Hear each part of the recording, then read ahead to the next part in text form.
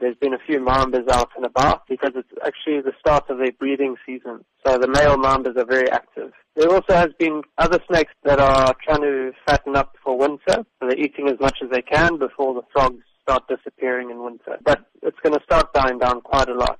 Why is it that during this time of the year we see an increase in snakes? They try not to eat too much because snakes need warm weather and heat to digest their meals.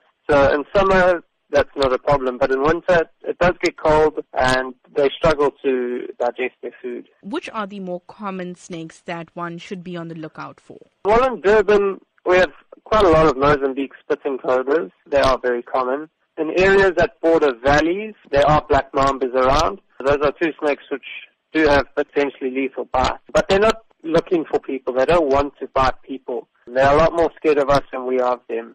So they're just looking for food and for shelter. What is your precaution to those who do spot snakes this season? If there's a snake in your house, call a snake catcher for advice or to remove the snake. It might just be a harmless little snake or it might not be. It might be something venomous that needs to be removed. Don't try and deal with it yourself.